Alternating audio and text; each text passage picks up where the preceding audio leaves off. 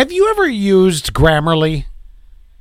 Once in a blue, but I'm one of those people I don't need to that often. Oh, I'm one of those people that I like to have it up just so I know that I'm spelling right and doing, kind of going through the right process here. Grammar, I'm not terrible at. Spelling, I'm bad, but then I have to go back and proofread something before I send it so that it makes sense, because sometimes my stream of consciousness when I'm typing something comes out. It's like vomitosis. Yes, and I'm like, what am I trying to say here?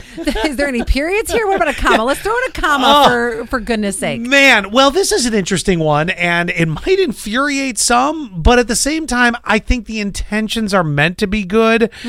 Google is launching a woke writing function. So Google is going to start telling you when you write something that isn't particularly quote-unquote woke.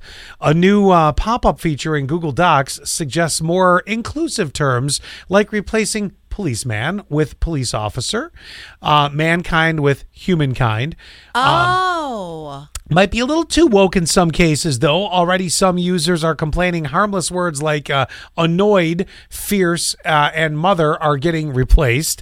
Google says they're still working out some bugs. So it's a work in progress. Well, how do you say Happy Mother's Day?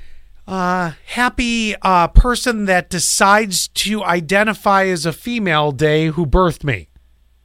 That is a lot. Yeah. That's too much for me to read. Yep, that is a lot. Those are the cards that I'm like, cool, thanks, bye. Instead of being woke, that put me to sleep.